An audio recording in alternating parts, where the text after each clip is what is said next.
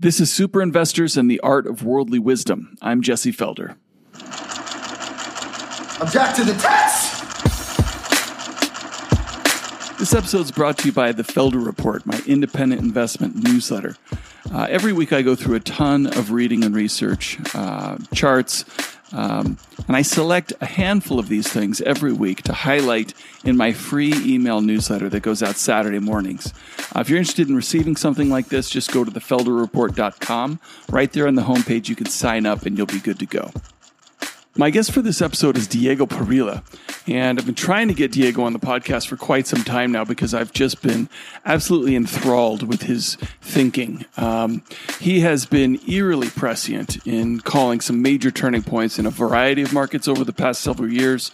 Back in 2014, he published The Energy World is Flat, in which he detailed the coming crash in the price of crude oil, along with the dynamics that he outlined that would ensure such an outcome. Oil prices crashed 70% after that over the next year and a half, 2 years. In August 2017, he published a new book called The Anti-Bubbles, in which he laid out the case for rise in volatility across a number of markets.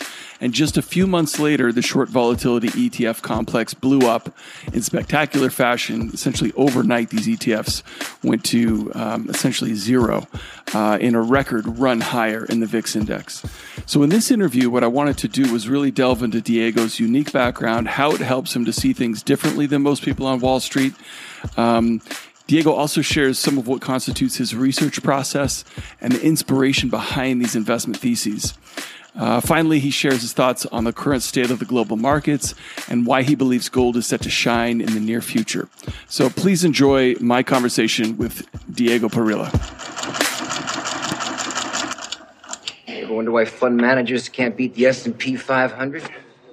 Because they're sheep. And sheep get slaughtered. Diego, welcome to the show. I'm really excited to finally get this done. You're kind enough to give me a second chance after I had some technological issues the first time we tried to do this a few months ago. But actually, the markets have done some things in the meantime that make this conversation perhaps even more interesting than the back in May when we tried to do this the first time. But welcome to the show. I'm really glad to have you here. Oh, thank you so much. And I think the problems were partially on my end too. So anyway, glad that we can make it again. Well, it's pretty amazing that I'm here in Oregon and you're in Spain and we can do this. So, I want to just start with, you have, one of the things that's most interesting to me is the unique perspective that people bring to the markets. And you have a degree in mining. What was it that first, I guess, drew you in that direction? Well, my father, really. I come from a tradition of mining and petroleum engineers. I completed my bachelor's and master's in Madrid. And I was lucky enough to get the opportunity and a scholarship to pursue a master's in mineral economics at the French Institute of Petroleum in Paris. And it was a joint degree with the Colorado School of Mines in petroleum economics and management. That interest in economics and engineering, is always also very early, also from my father, and I think in my case, that master really opened a lot of opportunities. It was a time I developed my thesis in something called real options. It was the mid-late 90s. The collapse in commodities and a number of crises, and that work caught the eye of J.P. Morgan. They offered me a role in trading, and to be honest, at that point in time, I had no idea what the whole finance world looked like from a markets perspective. I was very much earmarked to go into the engineering and more financing of projects than the actual markets. But I found financial engineering fascinating, and this is where I've spent, really most of my career, throughout the commodity side, but also very closely linked to macro and foreign exchange and others. And, what do you feel, because there's a lot of groupthink in the world of finance, probably in, a lot of different, industries. But what do you feel that, your expertise, how do you feel that brings kind of a unique perspective to the world of finance? Well, I think in terms of the engineering and some of my background coming from that world, it's not unique in the sense there's many others, but I feel that perhaps my uniqueness is a little bit more in I think quite differently. I think many people in finance perhaps think more in numbers and ratios and things. I think more in forces. I think more a little bit in terms of equilibriums, disequilibriums, and in that sense, I do actually draw a lot of my views and very contrarian views, in this kind of dynamic. So I do, I think sometimes people get dragged down into the very near picture, into the very short term, into the next tick. My views are pretty much the opposite. They build on very, very big picture, things, that make sense, that models that, are mechanical in that sense. And I find that some of these relationships, these forces are very much and appreciated by the markets and by many of their players. And in that sense, I've done this before. I mean, I have a track record of, I guess, being identifying big trends, big changes of trends, such as the energy markets, and this is done, through, building a, thesis and understanding, as you say, a number of angles, whether it's the technical side of the engineering, but also understanding very well the dynamics of the markets and the different regimes in which we operate. So I've seen myself, I guess, going into the area of bubbles and developing the concept of anti-bubble and trying to find ways in which dealing with being early, dealing with you might be right or there's a massive opportunity, but also managing that huge risk which is being early, which it's potentially as if not more painful than others, that being wrong. Because so in that sense, everything comes together in this way, and I think it is very powerful to have a different perspective.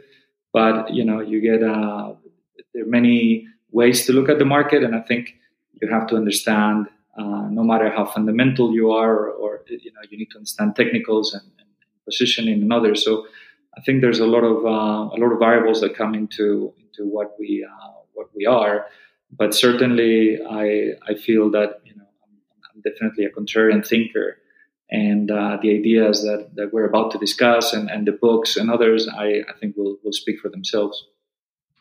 Yeah, and when I think of your work, I think of Charlie Munger has said it really helps you to have a variety of mental models, from other disciplines that you can apply to the markets or whatnot.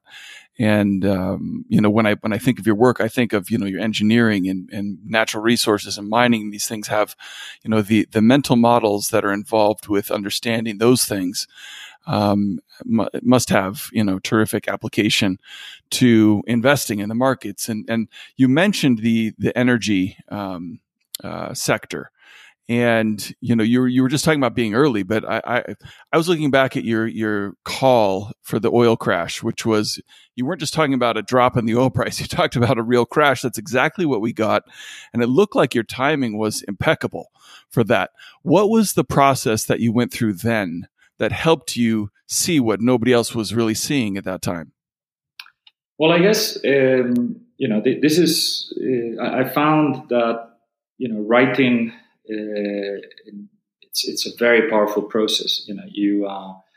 You think you know it until you try to put it in writing, whether it's a business plan or a letter to Santa or whatever it is. Writing is a very powerful process. But for me, it's always been a very natural evolution. You develop certain views. You discuss with very smart people around the world with different perspectives. I've been very lucky to be working and having the opportunity to discuss these ideas. And what you realize is that, some of these dynamics, it's almost like you start to develop this thesis. And the beauty is that, some of these ideas might sound almost science fiction at the time, but this process of sparring and throwing very clever arguments and pros and cons and whatever to the thesis, actually it either kills it or reinforces it. And in the case of and you talked about connecting the dots and disciplines. I mean, I read a book called The World is Flat in, I guess it was 2002, shortly after the bust. Many of you will remember the original book from Friedman. And that book, to me, it was an eye opener. Many of us had a sort of a bitter feeling after the bubble, and this book, to me, opened this completely different perspective to what had just happened. It was really talking about a technological game changer, and how that bubble, which we often associated with negatives, actually created a massive investment in infrastructure, which effectively led to overcapacity, and eventually we have a collapse in prices. But rather than this sour feeling or bitter feeling that many had, it was actually a very positive story. It was a story of a breakthrough technology with huge investment, which after the investments being written off, was actually available in huge size, almost for free. And a lot of the great things that have happened since, would have not been since the 2001 bust. Like having the oceans wired with broadband, that was really amazing, and that connected the world. It opened China and India in ways that they were not connected before, and it did amazing things. So that book stayed in my mind, and that perspective stayed in my mind. And many years later, when Fukushima happened, something kind of clicked. I mean, we have had we were in the process of seeing a major technological breakthrough with shale gas and shale oil.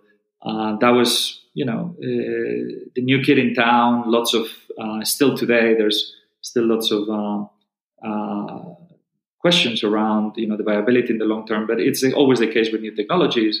But we had the development of shale gas.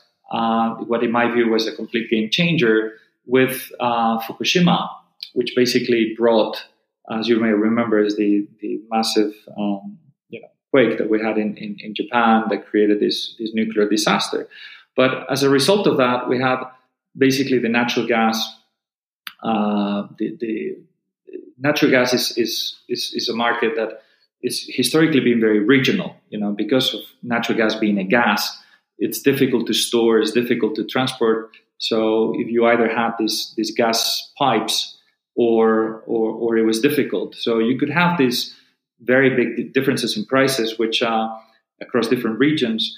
And what the LNG, the liquefied natural gas market, was doing, it was connecting, gas long term. But these were very much, mega investments that have, a buyer, a seller. There was no spare capacity. But what Fukushima did in a way by taking out all the nuclear or out of Japan for a long period of time, it created this huge demand for energy in the form of natural gas and coal and others. And that basically sent nat gas prices through the roof in the LNG market. Effectively, it's acting as a magnet to be able to continue operating without nuclear. And that brought this parallelism, that flashback almost of the book, and how we had this amazing technology, which was effectively making natural gas hugely abundant and cheap and clean and available with nat gas prices in the US trading at $2 a MMBTU at the time. That's $12 a barrel equivalent. And how at exactly the same time we had Coca-Cola or nat gas, the same asset trading 10 times over at $20 a MMBTU, and or $120 a barrel equivalent. Yet it was very obvious to me that big spike and the fact that this would last for a long time would basically result in a major supply response in LNG, which had great parallelisms parallels with the .com, and we knew that it would take at least 3 years for some of this price response to result into real supply, but we knew it would come. And in that sense, that thesis started a little bit from the fact that nat gas, which had historically been just on its own, and crude oil had no competition, how we would see this game changer process on the natural gas side, and how we had already seen Warren Buffett shifting from diesel into natural gas trains and many others. So I felt that this flattening, went back to Friedman's book, and I wanted to in honor of the book, I kept the title, The Energy World is Flat, but also the structure of the book with the concept of flatteners, of forces that were basically reshaping the world. And in this case, it was kind of the globalization of energy. And one of them was this process of shale, the LNG super cycle, and how crude oil would have to compete for demand, which is something we hadn't seen before in history, therefore nobody would expect. And this process, that view, which had obviously huge implications, suddenly you start throwing many things at the thesis. And the beauty of the process is that, there were very clear winners, there were very clear losers. But as I digged into that, and you understood, that many of these beliefs, the belief that OPEC was infallible, that they were in full control, many of these beliefs were driven by misconceptions. People thought, okay, OPEC is is infallible and is omnipotent. They're so powerful because they control the supply, and because they control the supply, they control the price, and that's not true. And one of amongst many of the very non-consensus views or statements that I made, was that OPEC's success wasn't really a supply side story. That was a necessary but not sufficient condition. The real reason why OPEC had been so successful is it wasn't an oligopoly of supply. It was a monopoly of demand. It was the fact that transportation fuels for the longest time had zero competition. It was all gasoline and diesel and fuel oil. It was all oil derivatives. So the fact that we had a new player, a new kid in town in the form of nat gas, that we had it in huge size and environmentally friendly and very affordable, at the end of the day, alongside the technological developments, pushed my view that the last barrel of oil won't be worth millions; it'll be worth zero. And that sentence, which today sounds pretty obvious to most people, it was really shocking people who we had at that point in time peak oil theory and other misconceptions. So all these things go together. I guess you start with the thesis and that call. The timing was impossible to predict. I mean, I took probably about 9 to 12 months, to write the book and research and everything. And those ideas have been developing for a while, all the way from 2011 plus. So by the time you publish the book, and my thesis was my level of conviction was much higher than before I started writing the book. We threw, okay, how do renewables play into this? You realized, a country like Saudi Arabia invested 120 billion in solar, which effectively was a flattener because it freed up a huge amount of oil that was being used for power generation, which doesn't make any sense when you're in the middle of the desert and you have arguably even more sun than oil. So in that sense, all these things that gave me a very high conviction. Timing was obviously difficult or impossible to predict, but you knew it was a matter of when, not if.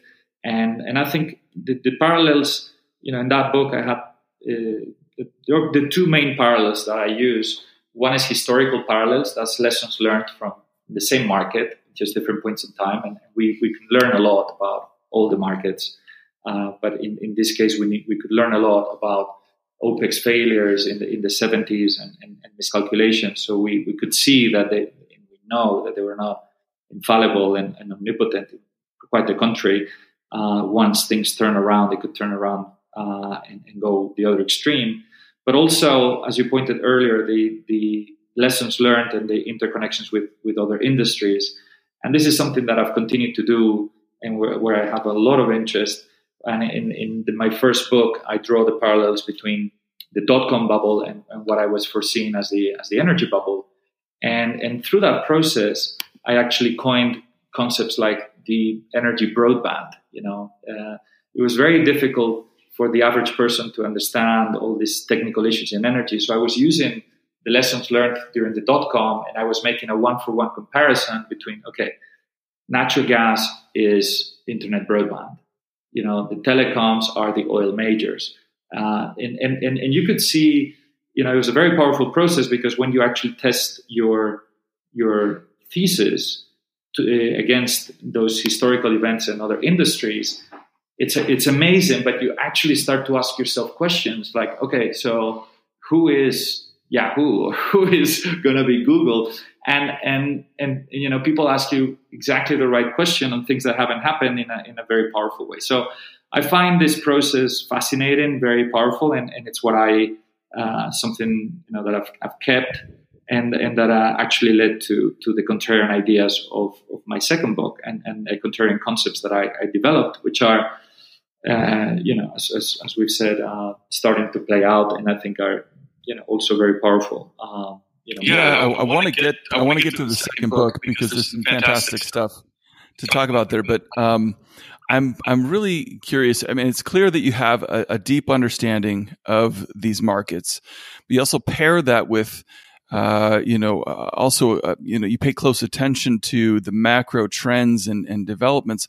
I guess my question is, what do you use? What are your sources? What types of techniques do you use? What do you read on a daily basis? I guess digging just more granular into the process. Is it more like books and long-term stuff? Do you read periodicals? Is it a combination of both? Do you use technical analysis? I mean, what are some of the actual, tactics and techniques? Well, the process has been evolving. I would say that my initial training as a derivatives trader and macro with FX and commodities is really been about probabilities and understanding, trying to translate what the forward curves are telling you, what the volatility, what there's the surface, the term structure. The correlations. There's really a lot of stuff that the markets will tell you if you look into it and you try to explain the dynamics and this becomes more obvious when you have regime changes, which in the world of commodities, where we flip from backwardation to contango with super contango, super backwardations, extremes, all these different forces, is something that you get trained to see in a way that perhaps you wouldn't in other markets. So I would say that I pay very, very close attention to that by training. So I'll be able to develop views across volatility and carries and relative value, and that takes you to cross asset. You start to then look at what conflicting messages do let's say oil versus oil companies, or gold versus miners, or different precious metals, or different currencies. And it's fascinating to see that sometimes, the bond and the equity of the same asset will tell you a different story, whether it's on the surface or whether it's looking into the risk premium embedded into the volatility or different things. So if you can actually translate and understand these dynamics, you start to see already a huge amount of information. So I would say that I start with the with the actual derivatives world, which goes hand in hand with the fundamentals, but it also goes very, very closely with positioning and flows. And I think this is something that you learn as you trade. You understand. You start to see not only the 2 + 2 = 4, as fundamentals will tell you, but also understand that the market can believe that 2 + 2 = 6, and then 8, and then 25.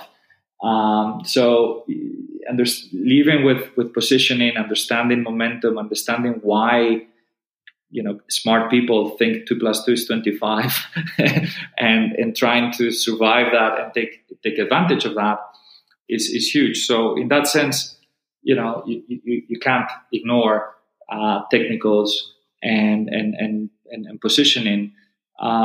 So my model is basically multi-factor. I look at obviously the macro top-down, number of micro bottom-up issues, cross-asset issues, in terms of what the derivatives are telling you in terms of probabilities and correlations and distributions, and combine that also. And in that sense, I guess the way I've been, my brain is wired. And this is the other big thing about, how do you develop? What do you look for? What do you read? How do you express your views? I would say that, I like to read about many things about many different markets. And I try to learn, as much as I can from other areas. But I think these models that we develop in our minds, as I said, get evolve over time. And I think one of the things that I found is, the other big dimension of the game for me is the emotional side. And I think, you can't ignore that. You need to find ways in which, Warren Buffett might sleep very, very well at night with certain type of risk, but probably wouldn't be able to sleep with different type in a fraction of the size, just because of how we're wired. And I found that, from my own biases, from my own personality, for many, many reasons, I found that I have a bias to play the markets from a long volatility side. I'm very comfortable that, with my views over the medium term. I have absolutely no idea what will happen in the next 24 hours. I don't pretend I will. So I'm adapting my game to be, to express my views so that I can survive them over the medium, longer term. And I have developed my views, where I have a long volatility bias. So I'm a big user of options. I like to control my risk, in the worst case scenario with option premium. Some people are very uncomfortable just paying premium because they feel that they're throwing money away. For me, it's the opposite. For me, just having a delta position and letting the market take you out in 24 hours, or having gap risk, or the market exploding in your face just because you were wrong or early or whatever. That's what keeps me awake. So I find that the emotional side is very powerful. It goes hand in hand with the views and what I look for. And I think that long option bias, is also part of my search. So I'm always looking for ways to achieve the cheapest optionality possible with the most upside possible. And the holy grail is if you can do that with positive carry. And those three ideas of how protecting your capital, having asymmetric upside, and positive carry is really a big hurdle. But that's what I try to do, and that again comes from many things. But I do read lots of books. I like books that are in itself, and just to show you how obsessed I am with options. I do see books as options on themselves. You spend your $20, and many of them will expire worthless. But many books will be worth literally thousands of dollars, if not more. So I think that idea of exploring all across, different areas, different fields, but also with a purpose. So, for example, I was struggling a little bit at some point with the emotional side of the market, and I couldn't find good books on financial markets on dealing with this. And I actually went and looked for poker, and I found an amazing book on poker, the poker mindset, which I was reading through, and line by line I could tell where he said fold, I said stop loss, where he said X, Y. So in that sense, I think it's very important to this process. I think it's more about finding yourself than finding people to tell you what to do. I think you need to find that own identity, and that means what am I good at, but also what is my own, mind. And what if it was a sports, and you are midget, it's probably not the greatest idea to be a basketball player, or the other way around. There are certain things where it's not impossible to be a star, and basketball being short. There are many cases, but certainly height is a factor. So I think emotionally, you can succeed and train yourself to pretty much do anything you want. But I think there are some strategies and some things that will be more natural than others. And in that sense, I've that search for me still continues, but is what has brought me to develop these multi-dimensional factors, including the way, not only the way I look at the markets and I look for the value and the asymmetry. It's all about the asymmetry. But I think there's an important point here, if I may, on asymmetry, because at the end of the day, there are potentially two extremes, right? Is people who are extremely good at what I would call an asymmetry of conviction, right? People that are really, really good at identifying, being correct. Okay, so they're correct 80% of the time. The problem, as we know, is what happens the other 20, right? And that other 20, it's almost like the better you are at calling the markets, the bigger the fall, because you're so not used to being wrong that when you are, you probably crash to death, right? Because you had it in a much bigger size, you doubled up, you kept the position a lot longer, and so in that sense, I've learned to survive. I've survived to learn. I live to tell. That conviction is very difficult to calibrate. I mean, how do you know? But the other side of the equation, which is the asymmetry of payout, that you can calibrate 100%. Okay, you can actually buy a digital option in the market that will pay you between 0 and 1, and you buy it for 5 cents. I'm long now stuff on China that is 100 to 1. Literally, I'm risking 1 cent and I will get paid 100. And that there's then what happens is the market is, you have those odds, and then you calibrate against your expected outcome, right? But then you do it from the basis of understanding your worst case scenario 100%. I mean, I knew if I buy these options, I know what's the worst thing that could happen, no matter what, right? There's no slippage, there's no gap risk, there's no liquidity, there's no provider. I know I bought something for 1 cent and it will pay me X or Y, 0 or 100. So in that sense, it's a long, winding answer, but there's really a lot of things that come to play. And I would say, in summary, that this is an ongoing search, and you realize, from mistakes or failures, that maybe your model was missing some pieces, and how to calibrate all of those. So, staying very humble and very open-minded, and trying to express the views in ways we with the right asymmetry of conviction and payout and positioning and others. I think is what works for me. And I encourage other people to find what works for them, not what works for me, because we're all different.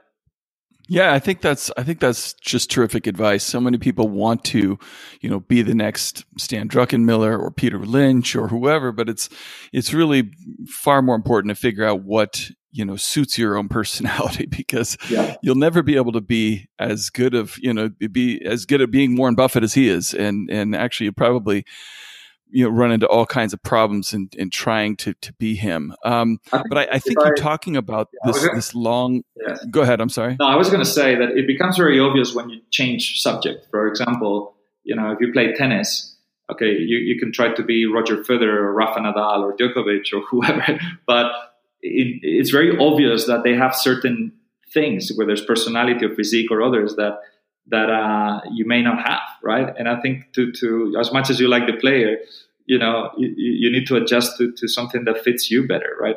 And in the markets, I think it's the same. Sorry. Yeah, no, I mean, it's a great point. My son was a very highly competitive swimmer for a long period of time. And I remember, reading about Michael Phelps, and his torso is like 50% longer than the average torso. His knees hyperextend. He's got size 16 feet. His arms are too long. He's just got all these genetic gifts that other swimmers don't have. So yeah, that's a really good point. But I think you talking about this, being kind of long volatility versus short volatility leads into your next book. And also you mentioned something about the oil crash too, that I think is really relevant to the anti-bubbles, which is the new book that I'm talking about. And you said there was a misconception that OPEC really controlled the oil price. And George Soros has said behind every bubble there's a kind of a grain of truth to this, but it's usually based on a misconception like this. That's how prices get out of whack, is people believe something that's not true, or at least not completely true. And I think there's probably a similar misconception about central banks today, and the idea that they are all powerful in terms of propping up asset markets in order to create a wealth effect or build up the economy. Let's talk about maybe that idea and the bubbles versus the anti-bubbles. What are the anti-bubbles? Sure. Well, I actually, like you, I draw on Soros for I guess the simplest, the definition of a bubble that I like the most is Soros. Yeah, he talks about prices that are artificially high, based on beliefs that happen to be misconceptions. And what I did, is I generalized the framework and said, fair enough, misconceptions distort reality, but they not only distort reality by creating artificially high valuations, they can also create artificially low valuations, right? So in that sense, the concept of anti-bubble, which I coined, has two dimensions, two meanings. First is the idea of anti-bubbles being, it's almost like the ultimate value investment. You're buying something that is artificially cheap based on a misconception. So it is a matter of when, not if, that will go up. The second powerful dimension of the anti-bubbles is the fact that by construction, bubbles and anti-bubbles are almost like distorted mirror images of each other. They're not symmetrical, but they are moving opposing directions. But what is important is that the moment that misconception is understood and the bubble bursts is the actual exact same instant when the anti-bubble reflates, because they're the exact same process, right? So in that sense, I called it anti-bubble, like an antivirus or an anti-missile, because I wanted to create this sense that it is a defense mechanism against the bubbles, right? And if you, and there are many examples, and since I did this, very, very interesting questions come up, right? It's almost like the idea does every bubble have its anti-bubble, right? And in other forms, and that's if you look at how the dynamics work, I think the 6th of February this year, we saw 2018 rather, we saw a very clear anti-bubble process between the S&P and the VIX, right? You had effectively the S&P pricing highly complacent valuations based on a perception of risk, which was, not real. You had the VIX at whatever, 9, I don't know what the low was, but 8, 9, 10, levels that were obviously, in my view, artificially cheap. And it was actually the move in the anti-bubble that triggered the move in the bubble, and not necessarily the other way around. And I think in that sense, this helps a lot as well, because, when you look at other asset classes, some people might argue, gold didn't do anything in that process. It's what's wrong with gold and whatever. Well, you need to understand that some of these processes are, sequential, interrelated, but at the end of the day, the synchronous moves between the bubble and the anti-bubble, it will trigger, and they do, domino and snowball effects. Domino meaning the first piece triggers the next one, and snowball meaning that the pieces are becoming bigger and bigger. But certainly this framework of bubble anti-bubble is hugely. It has been very, very helpful for me to put into perspective many of these things, but also understanding the timing and the sequence and the relative value across the process.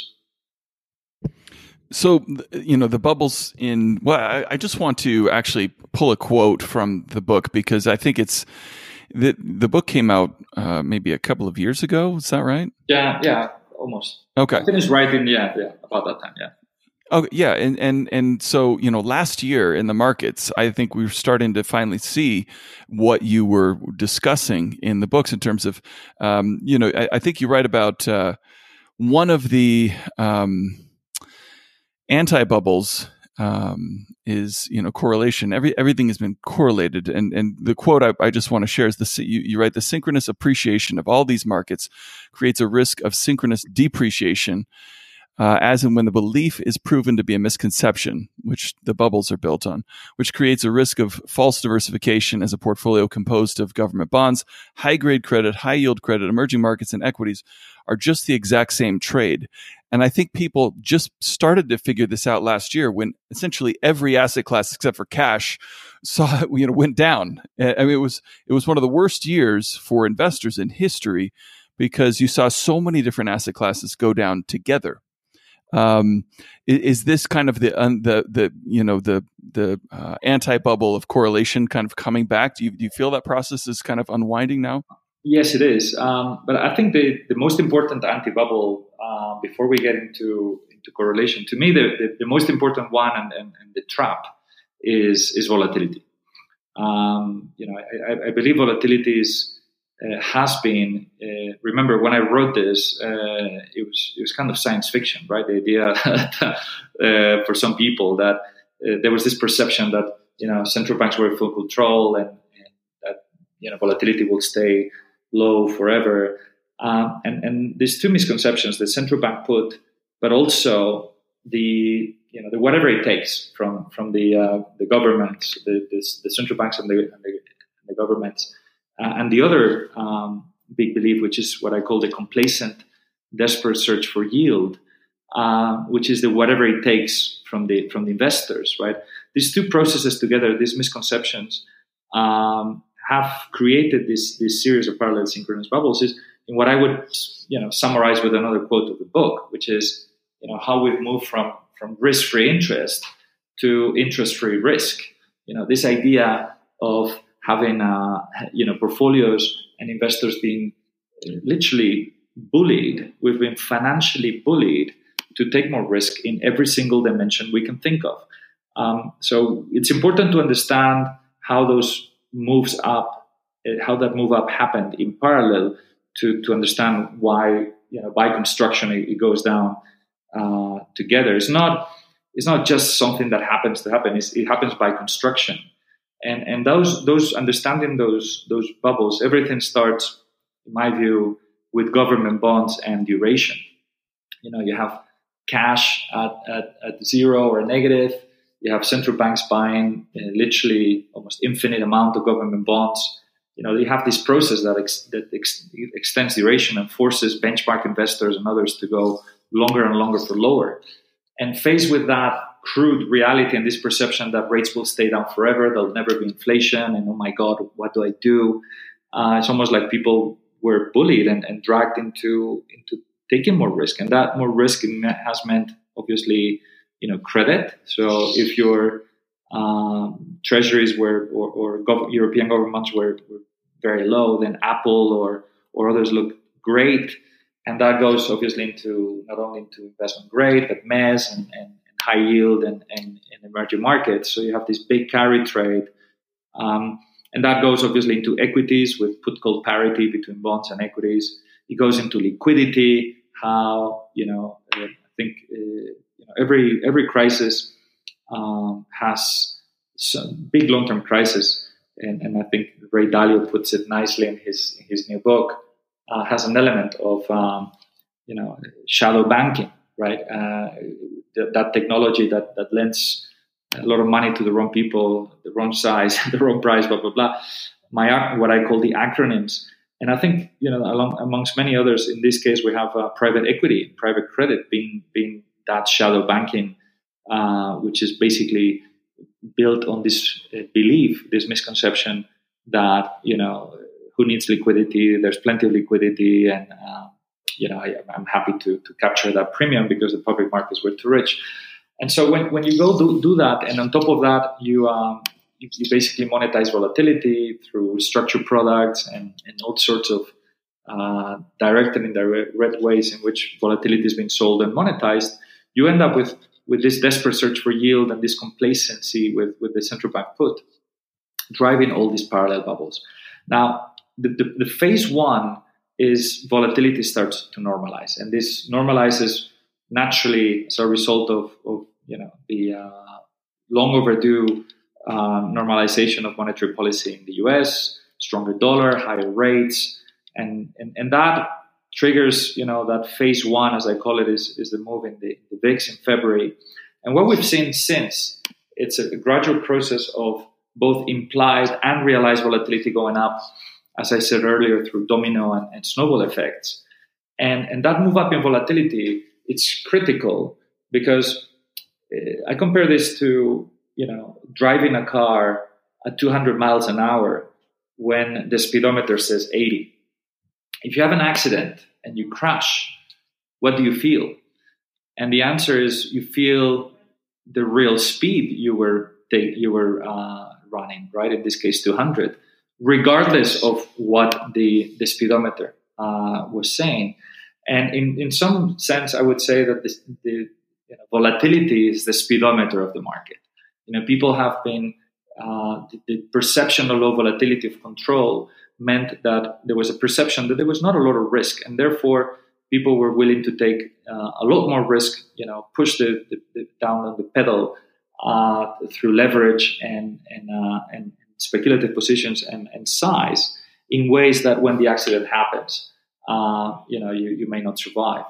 So what we've seen, since that moment, has been a gradual, move up in volatility, which I said in my newsletter. I said, forget about the VIX at 9 or 10.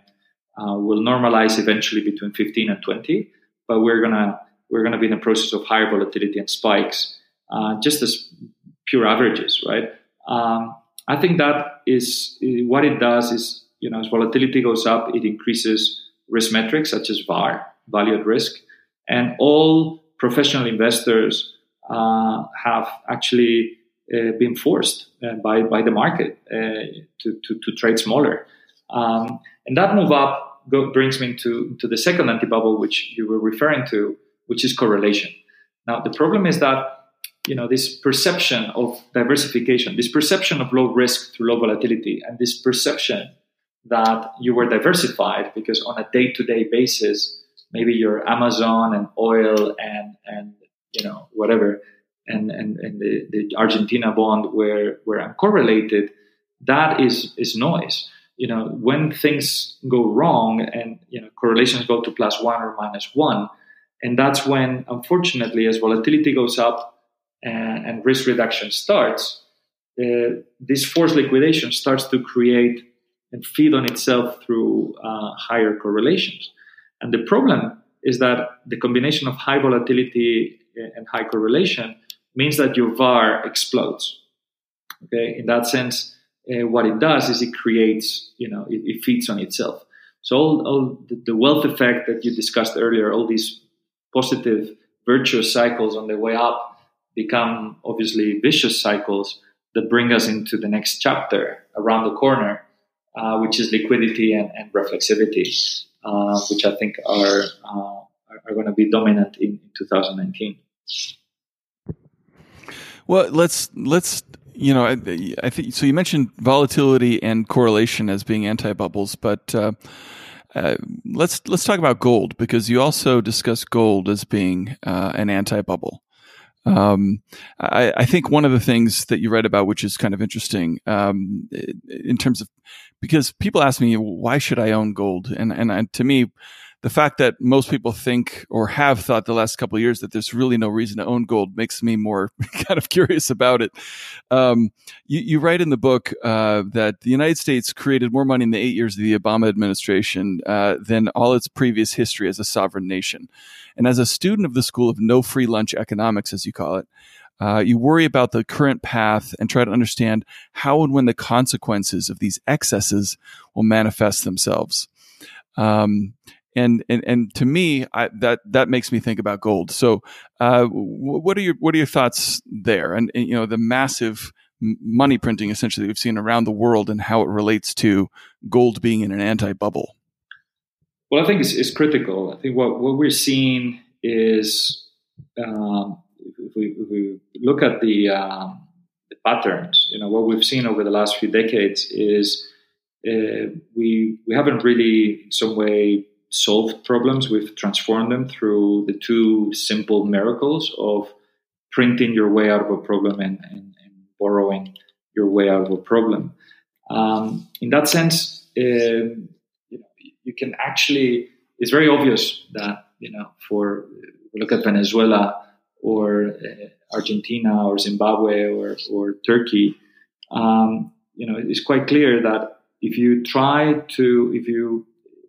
abuse monetary and fiscal, if you try to print and borrow your way out of a problem, the degree of freedom in the system is the currency. So all those countries that basically believed wrongly that they could print and borrow fell into that trap that led them to more printing and more borrowing, and eventually, unfortunately, what goes is the currency, and it creates enormous problems. Now, that has been happening on a global scale across every single country in the world, and I think some are more have abused more, some have abused less, but we've seen this relentless process that has been pushing us into what I call testing the limits of monetary policy and testing the limits of fiscal. I started the book with negative interest rates, which to me was just one step too far. That was really the Fukushima moment that I discussed in the energy book. It was, my mind just was like, what is going on? And how does this end? And I think that process of monetary policy without limits, including not only printing money and QE, where left pocket lends the right pocket, the central bank lends the government, which takes us into negative interest rates, is one step too far. And I think, unfortunately, it hasn't really resolved problems. It has transformed them, and in my view, made them bigger through the bubbles. Now, as this time will tell.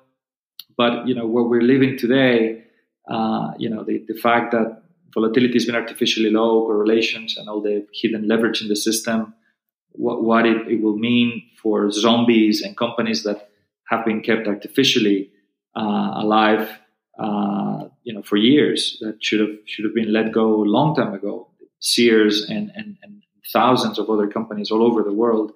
The impact that has in reflexivity through economic data and economic activity, employment, and others it's a very, very slippery slope that, in my view, will push central banks back into the only thing that they know what to do, which is printing more and borrowing more. And I think that that process will basically exacerbate one of the major problems that we've had all along, that we're not talking much about it directly, but it's currency wars. I'm European, and from our perspective, one of the constructive criticisms I would make of Ray Dalio and a lot of his fantastic work is this very US-centric or very domestic view of the world, where you look at how well things worked out for us using QE, and people don't realize that in that process, whilst the US was printing a lot and doing the right thing domestically, the people who were quote unquote the good citizens, such as Europe, saw the euro dollar appreciating towards 150, and along that we had obviously euro yuan, which with the yuan pegged to the dollar also going to huge levels. And what it meant is, surprise, surprise, 4 years later, Europe had a major crisis. Draghi walks in and realizes very well that, whilst many of these policies are sold as domestic, they have big implications in your neighbors. And he basically not only embraces all the unconventional monetary policy, he pushes it even further with negative interest rates. And he just wanted the euro dollar at 1. That's it. It's like, guys, I want euro dollar at 1. I want Europe to be competitive. I want to reverse this process. And I think that led to big issues with China, who was suddenly in the wrong side of the rooting for the wrong team. And we start to see problems in August 15, Jan 16, when China tries to change ship, and we saw what happened. And I think all these dynamics are still there, and they will come back in a big way, because if this crisis, if those problems weren't solved and they've actually been transformed and increased, and they materialize, we're now left with very little or much less ammunition. In the case of the Federal Reserve, still is earned a bit of room. Europe and Japan have virtually zero room. In fact, they have room, but it's room into further negative and helicopter money and other things that I do believe are coming. And as you see all this, there's a couple of major implications. One is, trade wars. I mean, at the end of the day, to me, along many other good reasons, for America first and Japan first and Spain first and whatever. But there's clearly, to me, a way where, if China devalued their currency by 20% in one day, which I think it will happen. But if and when this happens, or just this currency front, what the US cannot tolerate, or anybody could, is to say, listen, the fact that you devalued your currency by 20% artificially with all this printing and whatever, doesn't mean that I'm going to build my cars or do all my manufacturing there just because it's cheaper. So, I'm going to tariff you 20%. So you devalue by 20, I tariff you by 20. So I'm going to neutralize the impact. And so I see trade wars really as a mirror image of currency wars. I think they are a defense mechanism. And by construction, the unstoppable trend of more currency wars will lead to more trade wars, even if people like Europe initially is very reluctant, just like it was to unconventional monetary policy initially, only to fold later. So I think we might see a repeat where Europe naively, suffers the consequences and will come back later.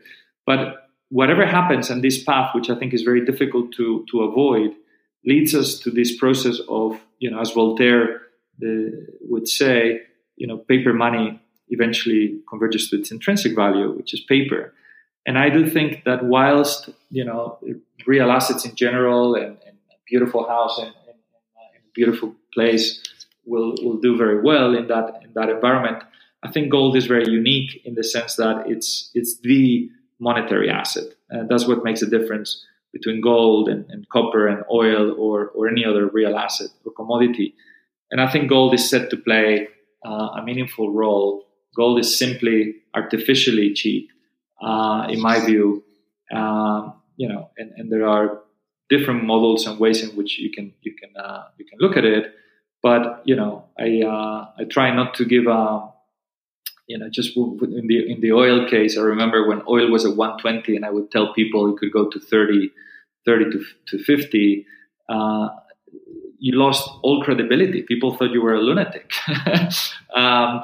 I think, so a more moderate scenario of telling people, listen, I think it could fall to 70 was already, scaring people. My moderate scenario gold is 2,000 to 3,000 in the next, 2 to 3 years. But the risk is, in my view, skewed to much higher. So I do believe that gold will have a role to play. China, Russia probably agree, and I think this is an interesting chapter that is only just starting, but it will go hand in hand. I think you need to be patient. People who expect gold to do very well, when the S&P goes down, need to understand that gold as an anti-bubble. Okay, what is the bubble? And the bubble is paper currencies. And so owning gold is something that I've written about the last couple of years too, and it's I think it makes sense. Dalio said everybody needs to have at least 5% of their portfolio in gold, but you don't just own gold outright, or even just buy it to hold it. Tell me about the Smart Gold Fund and what is really the goal behind that fund and the methodology behind it. Sure. Well, this is the natural evolution of many years managing strategies, right? And the strategy has 4 building blocks. It has a core building block, which is a position in gold. Okay, this could be physical. It could be an ETF. It could be a future. I don't mind. I'm indifferent. But what it is not is gold equities. Okay, I think there's a misconception here in the market where lots of people see gold equities as just a call option on gold. Yes, it is. But they need to understand as well that call option has a knockout in the form of 3 main risks, which is taxation, expropriation, and nationalization. Okay, I've seen this movie already in oil when oil went to 120, 140, and some of the companies were taxed 99% of the revenue, right? So let alone being a strategic asset being confiscated or being outright nationalized. And you could see Repsol, YPF in Argentina not long ago. So whilst I think the miners are, have their own merits and they could be great, and right now I even own some, this is a gold story. It's not a gold mining story. And there's nothing I hate more than being right and losing money. And that's just a word of caution.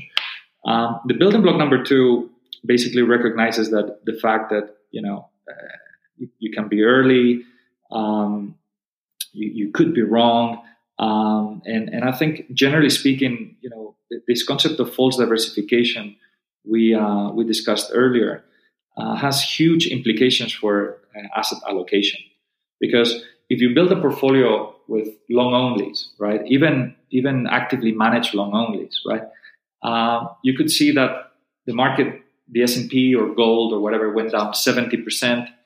The manager lost you 50.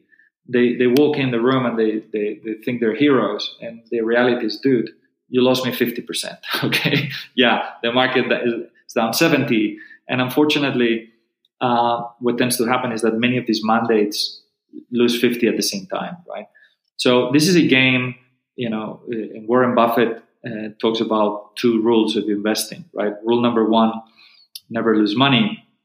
Rule number 2, never forget rule number 1.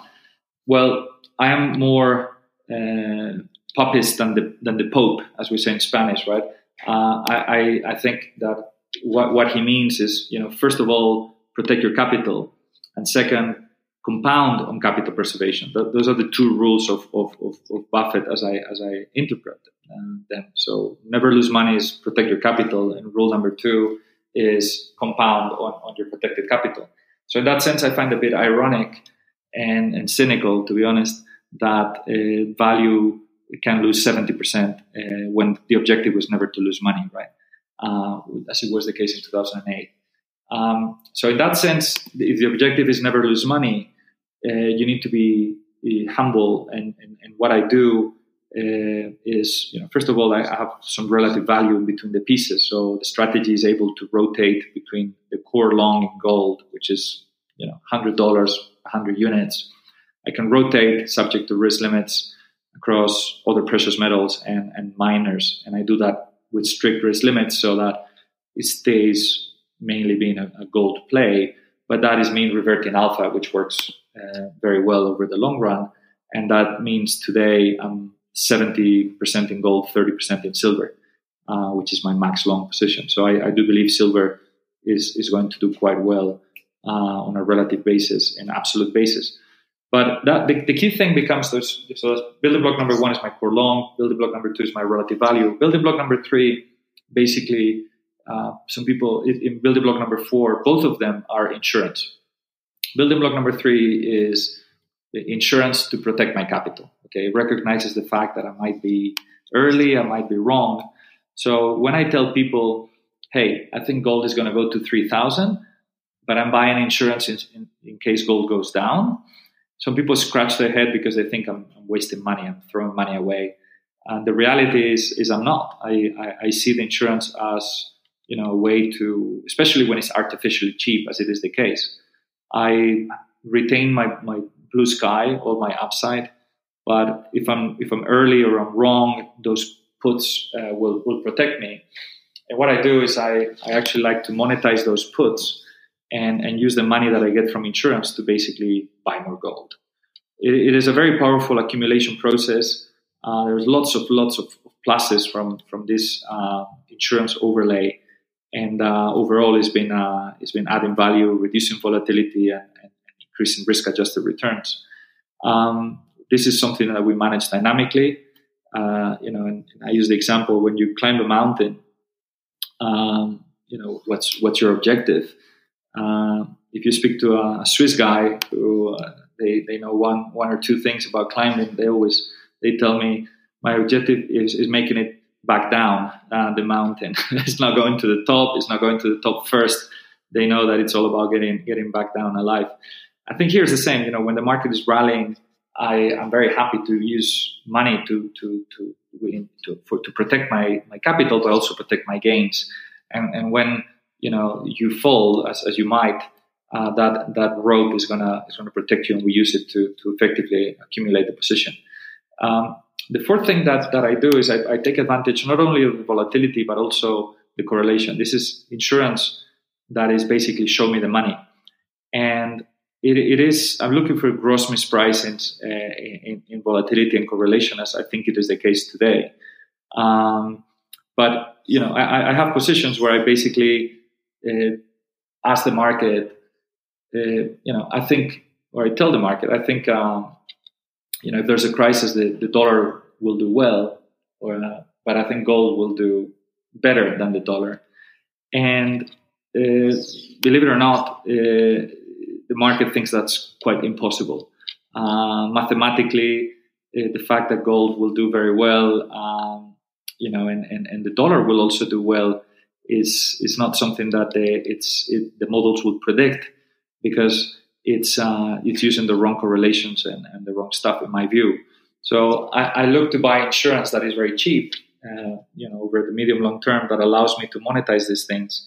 So when you put together the four pieces, the core, the RV, the insurance, the downward insurance to protect my capital, and the upward insurance to show me the money and have leverage exposure, is very powerful. And that altogether is what we call smart gold. And that gave way to assist their strategy called Smart Treasuries, which does virtually the same thing for US Treasuries. And so we have a core long, we have relative value, we have insurance, and we have the tail upside. And those two strategies are combined into a strategy called Igneo. This is a daily liquidity usage and is now recently being onboarded through Pershing in the US. It's a mutual fund, daily liquidity. And this is a strategy that, in my view, is very well positioned to protect the portfolios by construction. It's up 9.9% in 2018 with very strong October and Decembers. And going back to the comment on false diversification, I find that if this was a soccer team, I'm Spanish, so sorry, I use lots of soccer analogies, but I find that most investor portfolios tend to have just 11 strikers. People build the portfolios, thinking, I want to make money. I want my equities, my credit, my high yield, my emerging markets, my private, whatever. Everybody's just trying to score goals, and that's not how you win. You may win a few matches. You may certainly not win the championship. And so in Spain, the only World Cup we ever won in soccer, the last 4 matches were 1-0, 1-0, 1-0, 1-0, and we saved the penalty in quarterfinals. So to be honest, to me, this is a game, where the goalkeeper and the defenders are hugely important. And cash is just like having a still keeper. If you throw the ball and it hits him, fine. But you need, what Igneo is trying to do is trying to be that goalkeeper that will, not only protect the capital, but also make money when the portfolio needs it. And I think that's really, what we're set out to do. I think there's a saying in the industry that goes like, you're as good as your last trade. I disagree. I think you're as good as your last crisis. And that's what we've set up to do. I mean, we're trying to, some of the dynamics that I explained earlier, the insurance piece, if you structure it the right way, is actually positive carry. So I'm doing things that, it is obviously taking a contrarian view about the market, but it's giving us, insurance that, will cost you very little or even make money while you wait. And I think these are things that are, when I explain it in detail, I always say the same thing. It's like an iPhone. Is it easy? Is it simple or complex? And to be honest, it's both. Okay, my 3-year-old nephew can use the iPhone and the iPad perfectly well. So it's a very simple instrument. It's a very simple strategy. This is what it's meant to do, and this is by construction how it will behave. Now, if you try to open the iPhone and do it yourself, there's a lot of technology there. And that's in a way what we try to do. We are the technology experts that basically build something that is very user-friendly, that a 2-3-year-old investor would understand, what it's meant to do under different scenarios. However, our engineering basically looks for these ways in which we do it the most efficient way. And I think, that the recent performance can show what can happen.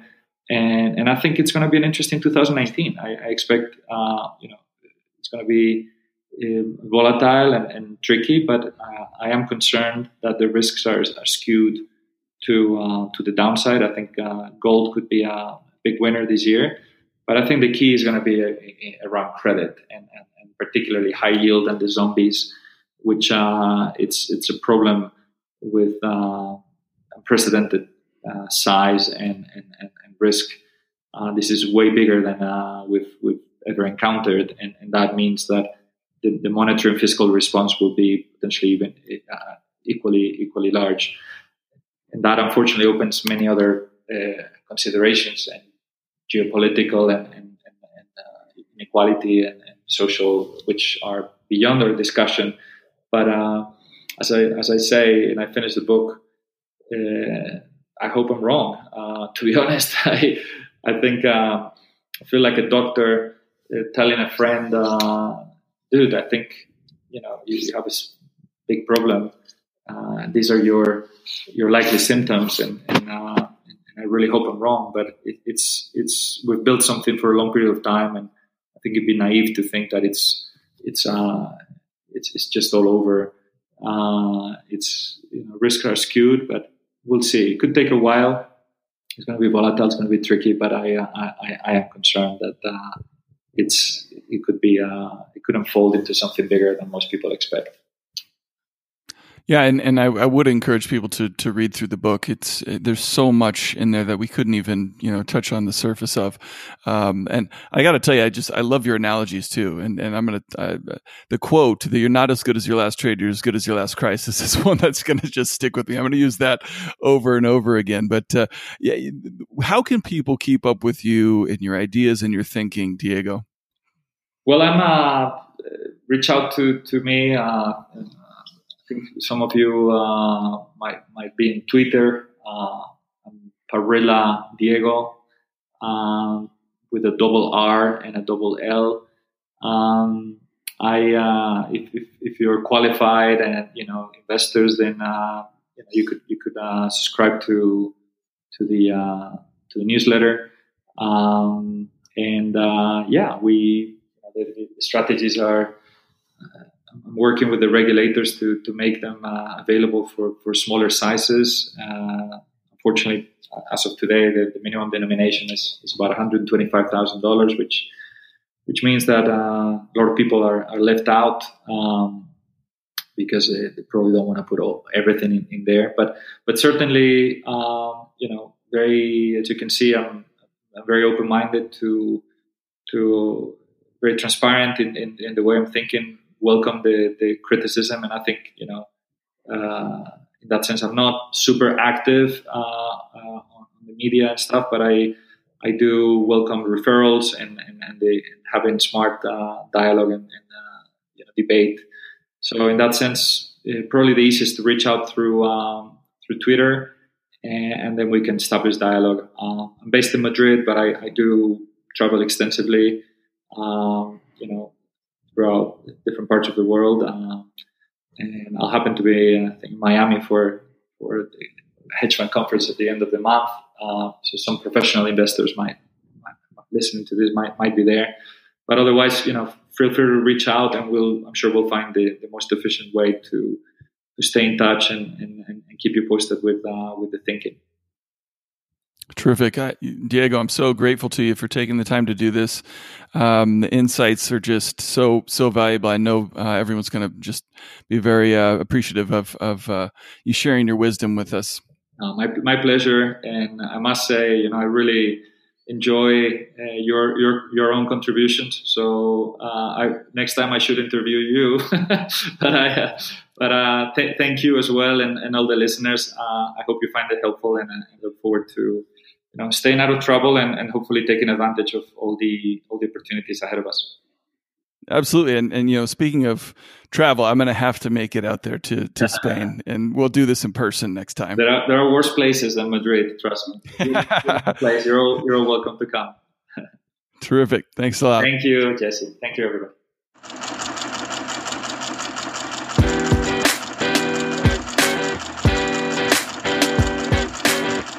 And that does it for another episode of Super Investors and the Art of Worldly Wisdom. As always, you can find notes and links related to this episode at thefelderreport.com. Thank you for listening, and until next time, buy low, sell high.